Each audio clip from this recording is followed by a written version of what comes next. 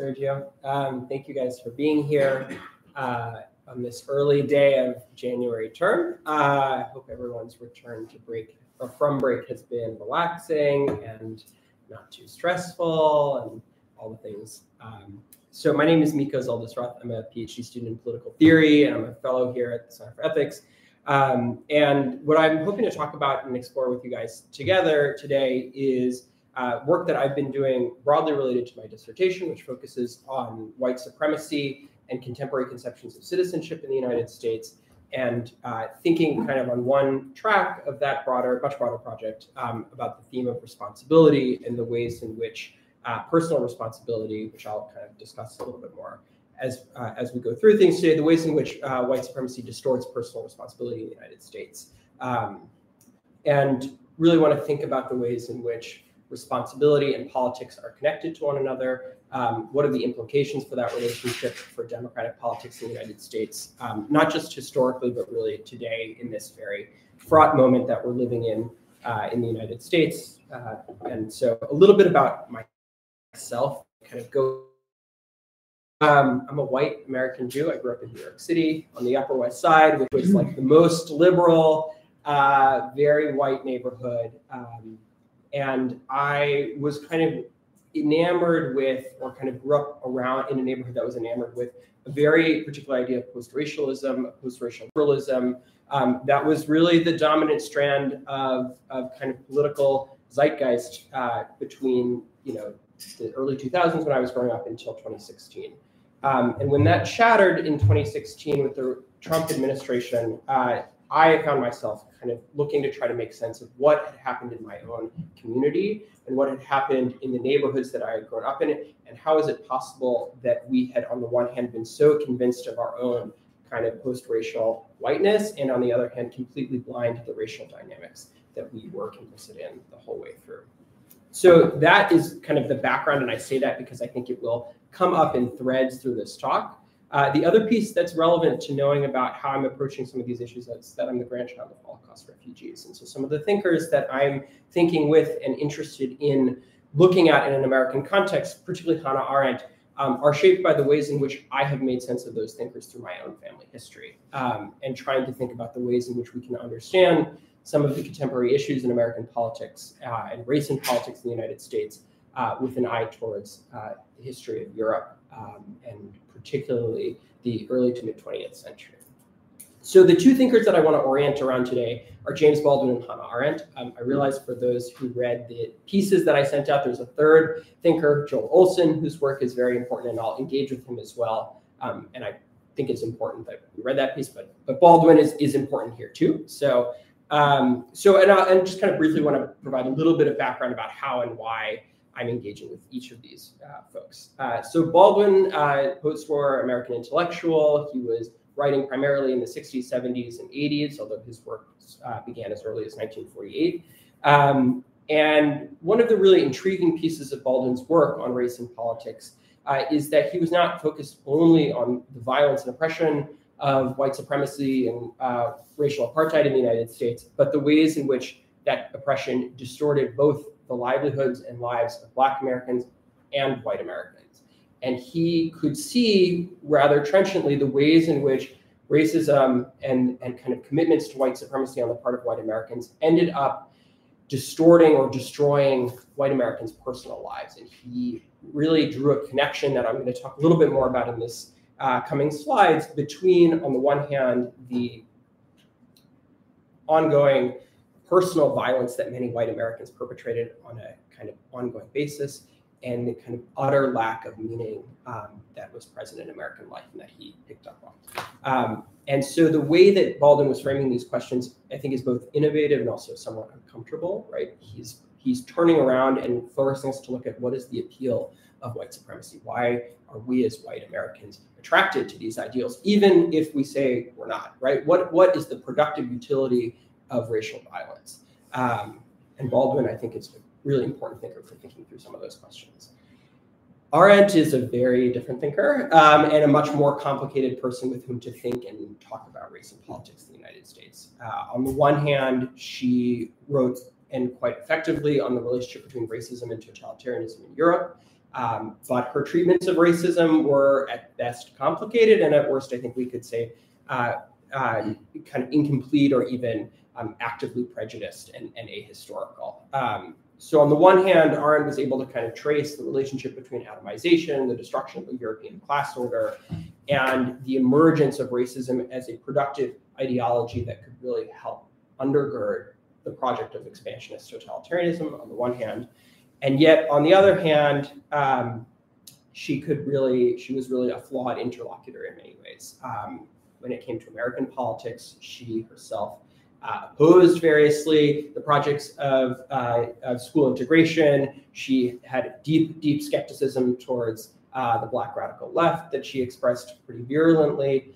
And she used her own identity as a Holocaust survivor and as a refugee to affirm her own whiteness and undermine the political agency or deny the political agency of Black radical actors in the late 1960s and early 1970s. So I want to qualify in particular the way in which I'm engaging with Arendt and think about the ways in which we can pick up on some of the really useful insights that she had in her treatments of European racism, particularly the relationship between racism and irresponsibility, which I'll talk a little bit about, without kind of salvaging or trying to rescue or deny the real limits of her own identity, of her own prejudice, and her own racism. So I realize that's kind of a little bit of a fine dance to be doing, but I hope you'll entertain this a little bit, and I'd welcome questions on both of these thinkers as well. The focus for today that I'm hoping to think really about is the ways in which white supremacy in the United States facilitates abdications of personal responsibility for white Americans today. And I want to think a little bit about some of the implications of those abdications of responsibility for democratic politics. To do that, I'm going to divide kind of today's presentation into three pieces. The first piece, I'm going to look at Baldwin and look a little bit at his diagnosis of American politics and the ways in which he really teases out a relationship between abdications of responsibility or lack of responsibility in the kind of white supremacist socio-political order that he's identifying. In the second piece, I'm going to talk about what I mean by responsibility in the first place and try to use both Baldwin and Arendt to think about the ways in which we can unpack responsibility or the lack of it in American politics today. And then in the third part, I'm going to think about how abdications of responsibility translate into a retreat from multiracial politics for white Americans in particular. And that's where I'll turn to Joe Olson's work and kind of turn maybe a little bit more towards some of the questions that were raised in the reading. So I realize sections 1 and 2 might feel out of order to some, but I think it's important to get a sense of what I understand to be going on before we kind of ferret into the specific definitions. I think Baldwin is really effective in this regard for setting the groundwork. And the last thing that I would say is that this is contingent and very much incomplete. I think there are open debates about where we are in the United States today, about the different intersecting socio-political orders, the different racial orders that are kind of ascendant or retrenchant. And so I've kind of skirted some of those scholarly debates in this presentation for the sake of focusing really on the idea of responsibility. But again, would welcome that in the discussion period if we want to talk about, how do we understand today's racial order in the United States? So Baldwin, in a really kind of trenchant quote, this is from an interview, illuminates the problem in American society. And Baldwin's saying this in the mid-1960s, but I think his words ring quite true to today, right? That there is something about white American bourgeois society and the protections that society enjoys that is predicated on irresponsibility. And Baldwin doesn't define responsibility. He was a public intellectual, so he was much more fluid in some regards with his terminology than we might like as academics who are focused on precision. But the real insight that Baldwin had is that irresponsibility is not an aberration, but in many ways it's foundational kind of ideal, right? There is some connection between irresponsibility and what white Americans consider to be democracy, or at least white renditions of democracy in the United States. And I would suggest the quotes around the term democracy in this quote up here are rather significant because they suggest that there's nothing particularly democratic about the idealized or stylized notion of the American dream that Baldwin is portraying in this quote. If anything, what Baldwin is pointing towards is something that is very antisocial. There's a kind of antisocial impulse in white America, and it's not only antisocial, but even anti-political. It's a dream of life without responsibility. For Baldwin, it's a life without meaning. And so in Baldwin's thinking, there is this relationship between responsibility, meaning, and politics and sociality, all of which are utterly absent from white America. And the reason they're absent from white America for Baldwin is because white supremacy, in some ways, is this kind of protective veil that allows white Americans to escape from what might be understood as the kind of regular burdens of life. And so there's this kind of escapist, immaturity. Baldwin also refers to it as immaturity that is present in Baldwin's critique and diagnosis of American society, and something really dangerous about that irresponsibility. So Baldwin in the previous quote does not discuss race explicitly, but he's alluding to it in many ways. And he's looking at the theme, the relationship between white supremacy and responsibility. And there is real violence in this lack of responsibility for Baldwin, often perpetrated between people who know each other intimately, whether these are friends or lovers or neighbors. And we can think about the ways in which this is not just a feature of American history in the past in terms of thinking about enslaved people and chattel slavery, about the Jim Crow era and racial apartheid, but also in contemporary moments of police violence, where there is routine, intimate violence. In other words, violence between people who are at very close proximity, not just structural violence, although that's obviously a problem too.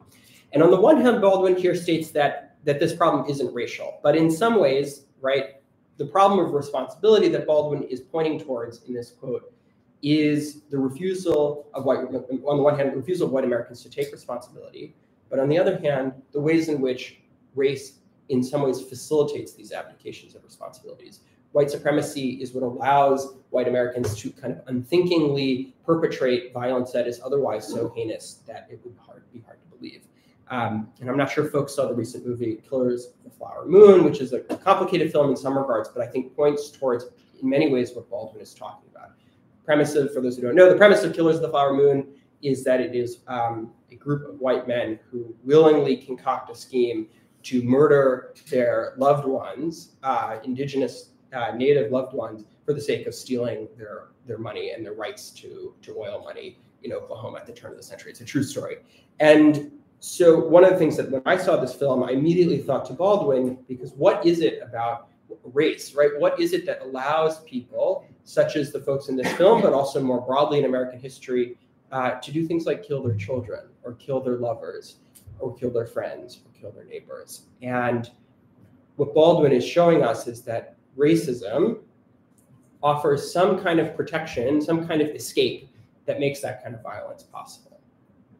And I think that's a very trenchant insight for kind of painting the portrait for how we understand America today, where despite the lack of a kind of overt racial apartheid system in quite the same ways as we might have seen in the Jim Crow era, we still have these recurrent escapes of responsibility that have and facilitate enormous amounts of violence on an ongoing basis.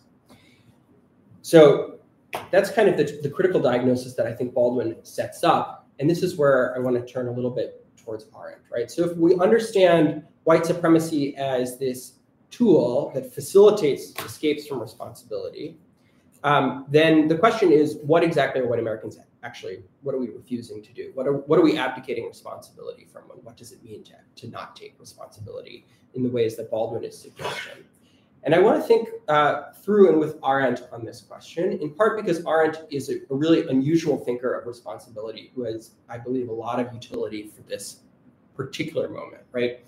So broadly speaking, right, Arendt is writing in the wake of the Holocaust. She's trying to understand, particularly in her later works, exactly how a whole society could embrace the Nazis and become willing contributors to such evil. And so in certain regards, the question that she is asking has some important parallels with the questions that Baldwin is asking. In other words, how is it possible, and what makes it possible for people to find this type of violence so appealing? And she's interested in both the leaders of the regime, right? She writes on Eichmann and other Nazi high leaders, but in her writing, particularly her writing Personal Responsibility Under Dictatorship, she's concerned with what happens to everyday Germans and how it becomes possible basically for a whole society to, without warning, totally switch its moral ideals and in the process embrace what she describes as a criminal regime in the Nazis. And so Arendt's notion of responsibility is directly informed by her diagnosis both of German society and what happened historically, but also more broadly what she calls the break in the intellectual tradition, right? So if there was a kind of broad sweep, 2,000-year history of an intellectual tradition, the Great Western tradition, totalitarianism represents what she terms the decisive break in that tradition, a break that is so profound that we actually cannot hope to recover the ideals and moral standards that that tradition held for us in any appreciable way because they have completely lost their public authority. And that isn't because Arendt sees totalitarianism as the result of that tradition, but because it represents such a decisive moment in human history that we can't hope to just go back and recover what was lost in that moment. So we need to kind of reinvent standards and reconsider how we have fundamental moral precepts on the one hand, without falling into the trap or the same mistakes that we had the last time. And the mistake that Arendt really focuses on is that issue of standards themselves, right? What Arendt sees in Germany is a society where moral ideals had devolved into mores, kind of pure habits that had very little meaning and almost no authority. And that's how they could just be replaced by another set of ideals when the Nazis came in. There was nothing except kind of habituated adherence to these ideals, no sense that these, for individuals, that these ideals had any meaning beyond the fact that they kind of offered structure to people's lives. And Arendt worries that any attempt to kind of reconstruct external notions or external standards of moralities and impose them onto individuals is going to repeat the same problem that led to the Nazis in the first place. And also, not only, even if we were to try to do that, right, that would be impossible given the break in tradition. So there's a double problem here.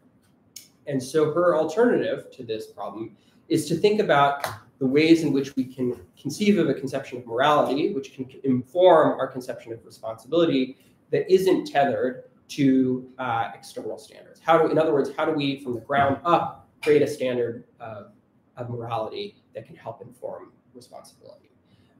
And so what she begins to think about is looking at the role of the individual. And she turns towards thinking. This is her work in the life of the mind, as well as her work in responsibility on judgment. And she thinks about the ways in which thinking itself can be a precursor to judging, and judging as a precursor to morality, and morality understood very, very, very narrowly for Arendt as a way of informing personal responsibility. And I'm going to discuss how these pieces intersect in a moment. I'll let you read the quote. But the important thing that I just want to emphasize here is that Arendt frames thinking, judging, and morality as the bedrock of responsibility. We can't have a notion of responsibility that is defined by some kind of external, this is the right thing to do, this is the wrong thing to do. Rather, responsibility is internally produced through our own thinking and judging processes. And so the parallels with Baldwin here is that, like Baldwin, Arendt is locating responsibility on the individual. I think Baldwin's a little bit more open about whether responsibility is internally or externally kind of framed. But at the end of the day, both emphasize the need to take responsibility, right? It's about ownership over oneself, one's actions, and the effects of those actions. It's not about externally, kind of adhering to externally deduced ideals of right or wrong. And so for Arendt, responsibility is about our individual choice. It's about how we align our actions with the decisions that we make and the judgments that we make that are themselves the standards of morality. So how does this work in Arendt's thinking? Again, she was writing, these are primarily like Personal Responsibility Under Dictatorship is a lecture. Many of these are lectures, so this is not formalized in a kind of concrete 1, 2, 3 way, although she gets closer to some of this in Life of the Mind. But ultimately, she offers us kind of 3 concepts that I think are important for understanding responsibility and that I'm going to draw on for thinking about American politics today. So for Arendt, thinking is about an individual's conversations with themselves, right? It's the internal dialogue, which she calls the two in one, and it's the precondition for having a conscience. And this is what she got into a lot of hot water with Eichmann and the Eichmann trial, but it's why she saw the Nazis as unthinking, right? That they had allowed ideology to supplant their own dialogue with themselves to the point where they could not have consciences at all, not have consciences at all. And so they were not people in a very literal sense, right? They were nobodies. This was Arendt's big claim because they failed to think. And if they couldn't think, then they couldn't constitute themselves as kind of sentient conscious beings. So thinking is step A, but it doesn't get us all the way to responsibility, right? Judging for Arendt, and again, judging was a topic she alluded to, but kind of famously passed away when the heading of the last section of Life of the Mind, where she was going to flesh out her idea, her kind of theory of judgment was so her theory is incomplete. But judging I want to offer for Arendt is when we make judgments about particular situations, and it serves as the conceptual bridge between our thoughts and our actions. It's when we actualize our thinking, is what Arendt says. And morality is the third piece, right? Morality are the limits that are created by thinking and actualized by judging. And morality is defined largely negatively for Arendt. It's defined as that which I won't do if I hope to be able to live with myself. And the kind of logic of this argument hinges for Arendt on the idea that if we think, then there are certain things that we will not be able to do if we hope to live with ourselves, right? Again, this is the kind of dialogical model of thinking that she's charting out. And if there's certain things that we're not going to be able to do and hope to live with ourselves, the things that we won't do, those decisions, is the kind of limit point of morality in the post-totalitarian age. And so this is a pretty weak ideal of morality, right? It's predicated not on, again, any kind of external dogma, but solely on what an individual is comfortable living with themselves, which means it might be different from person to person. But Arendt seems to have some optimism that kind of it can prevent what she calls the worst degrees of evil, the types of evil that she saw present in the Nazi regime. And the important thing about morality is that it introduces limits on politics, right? It's going to prevent certain types of radical evil, as she terms it, from occurring, the types of evil that happen in the totalitarian regimes. And all of this, thinking, judging, morality, form the basis of responsibility. Responsibility are those practices I want to offer that presume and actualize our judgments about morality. And so in the same way that thinking and then judging presume a degree, and judging in particular, presume a degree of equality between people, because it presumes a degree of communicability between subjects, responsibility, I would want to say, constructs and presumes a measure of equality between people. That doesn't mean that it doesn't negate all hierarchy. It doesn't mean that it's kind of some universal ideal, but there is kind of a weak ideal of responsibility, of equality in Arendt's theory of responsibility. And so I want to think, again, this is a kind of loose, individually constituted and really contingent ideal of responsibility. But I think there's some productive appeals and productive utilities for thinking through this idea of responsibility in American politics today. So a little bit more first on Arendt's theory of responsibility. Arendt distinguishes between political responsibility on the one hand and personal responsibility on the other. And this distinction is again, a contingent one, but I think one worth thinking through. Political responsibility for Arendt is about the responsibility either on the part of governments or states or those who claim the identities associated with those governments or states for actions that people may not have committed themselves, but committed in their name, right? This is Arendt's big issue with the post-war German order and post-war German society, where she sees all these German individuals as being ferociously guilty for things they didn't do, and they shouldn't feel guilty in Arendt's, but they should feel responsible. That's Arendt's intervention. We should feel responsible for what happened in our name as Germans, she argues, but you should not feel guilty for things that you did not do. And so there's a kind of fine line that she's walking here, but one that I think is worth thinking through with this ideal of political responsibility. Personal responsibility is a little bit more contingent and reflects back on the ideas of thinking and judging and morality, individual morality that Arendt is playing with, and which we've discussed in the previous slide. So, and I would say the other thing about personal responsibility is that it really hinges in many ways on kind of the individual. It's not, there is no kind of external recourse to the political or to the state to determine what, or any kind of external body to what, for what personal responsibility can be. And all of that points towards the ways in which Arendt herself is looking at the ways in which racism functions as an abdication of responsibility. The quote here is from The Origins of Totalitarianism, which is Arendt's work on racism, imperialism, anti-Semitism, and totalitarianism. And she's focused in this piece and in this section specifically, which I'm quoting from, on the ways in which racism kind of got brewed up in the era of 19th century imperial expansion, particularly in Africa, and then eventually gets re-imported to Europe at the start of the 20th century. There are a whole host of problems with that argument historically, but the key feature that is really useful, I think, for our conception of understanding American politics is that Arendt understands racism as a retreat from any kind of humanistic ideal of common responsibility. Right? The idea that there is some basic principle that every person is a human being. Racism, at its most fundamental core, is a denial of what she sees as that fact, right? And that is the real utility of racism, because it doesn't, unlike nationalism or other kinds of exclusionary political ideals, it isn't tethered to a specific place or time. It's not geographically bounded. Racism is a global ideal. And it suggests that in denying shared humanities, it allows us to kind of shirk political responsibility, not only for mankind generally, and for racialized subjects in particular, but also at some level for ourselves. So there's kind of three abdications going on in that regard. And racism is a framework which allows white actors to disavow any kind of political commitment that might emerge from a recognition of the political responsibility inherent in notions of shared humanity or mankind, right? So there's a denial of political responsibility that's going on here. There's also, I think, a denial of personal responsibility, because racism isn't just hostile to political responsibility. It allows us to avoid the types of thinking and judging that might allow us to constitute our own personal responsibility.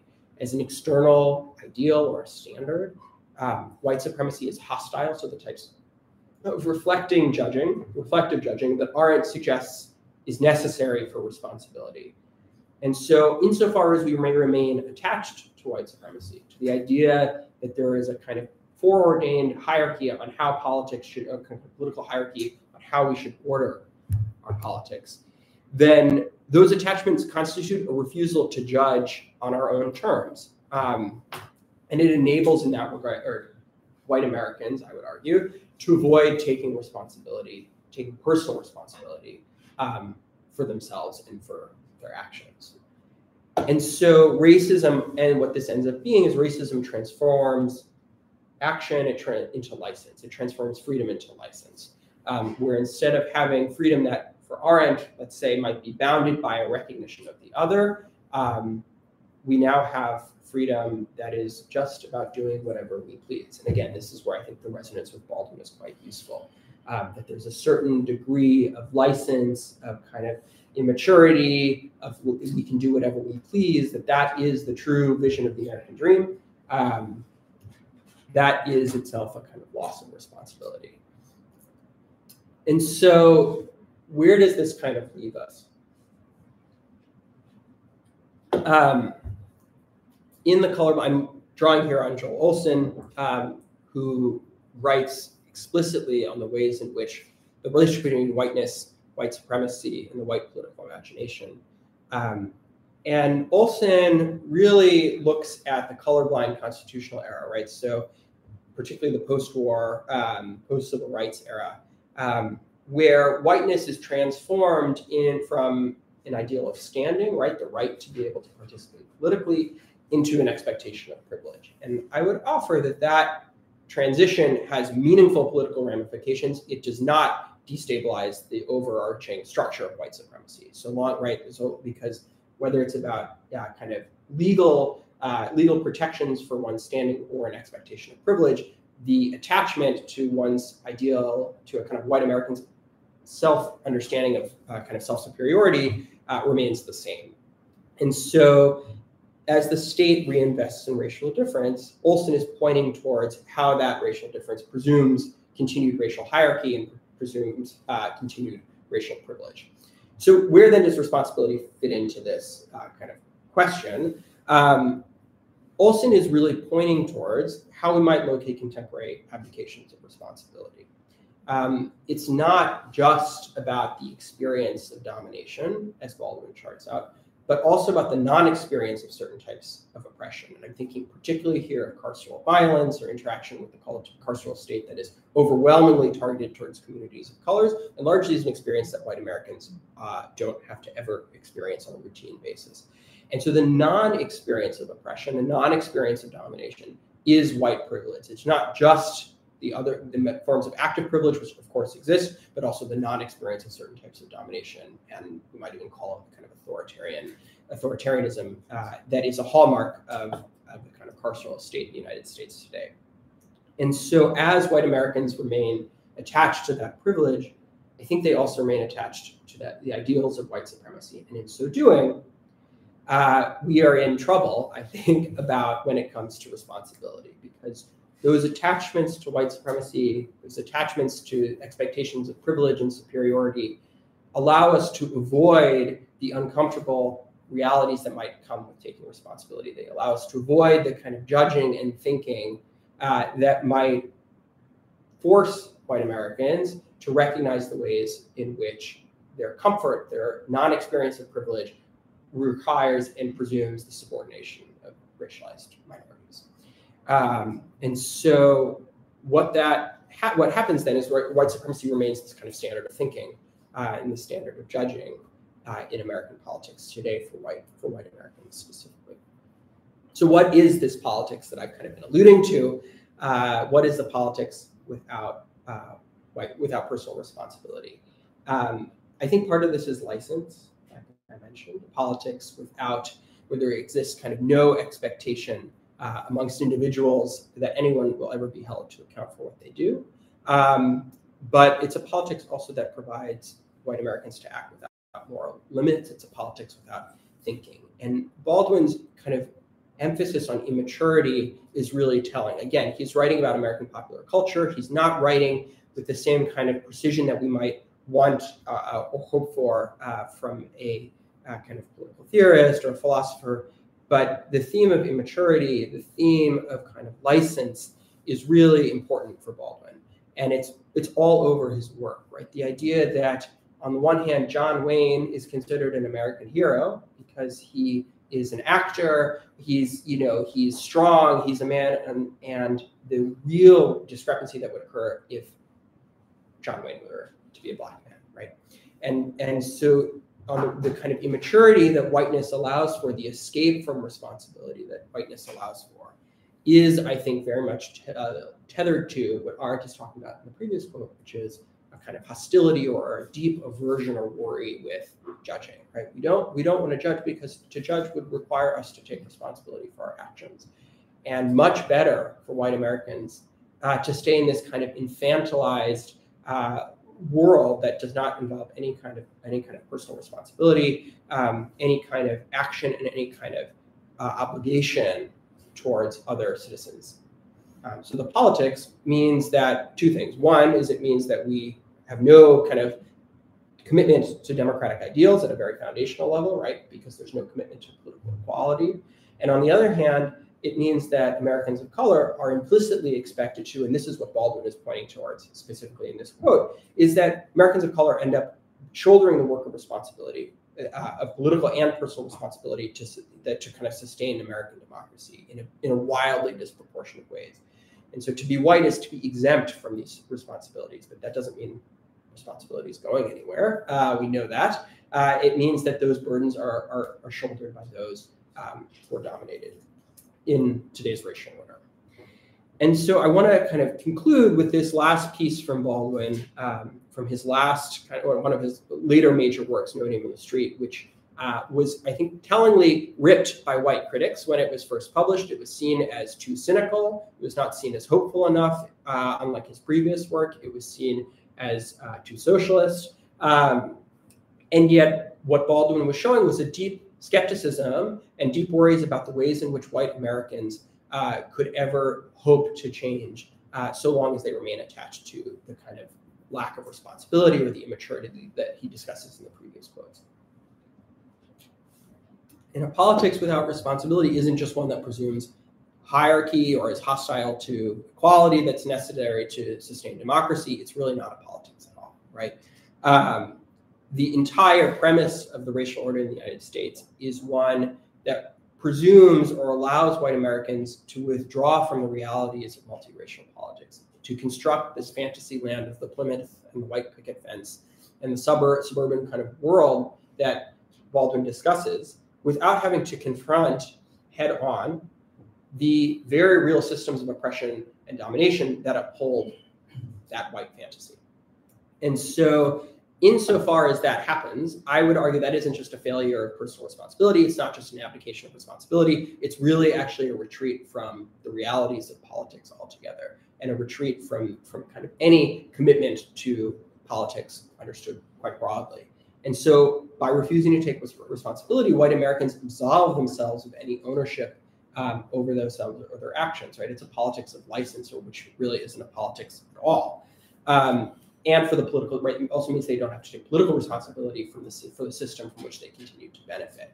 And I would argue that we are living in this kind of very contingent moment when Trump is on the news again, when there have been meaningful and dramatic declines in white support for, by all measures, for multiracial equality, multiracial and racial justice, that we are living in a moment where there is, again, this retreat from responsibility that is happening in the white public. And so if 2020 represented a kind of upswing or a moment of recognition in a really dramatic way, in many ways it feels like the kind of notions of responsibility that surged into the public discourse 3 years ago, 4 years ago now, are now ebbing away. And there is this retreat back into the world that Baldwin describes of the kind of white picket fence, which I'm using as a bit of a metaphor here.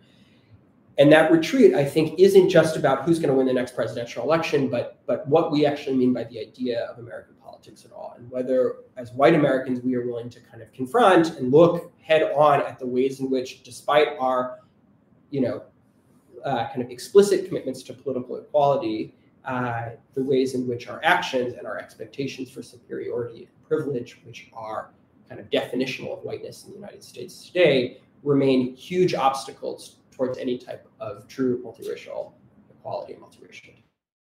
I'm going to close there.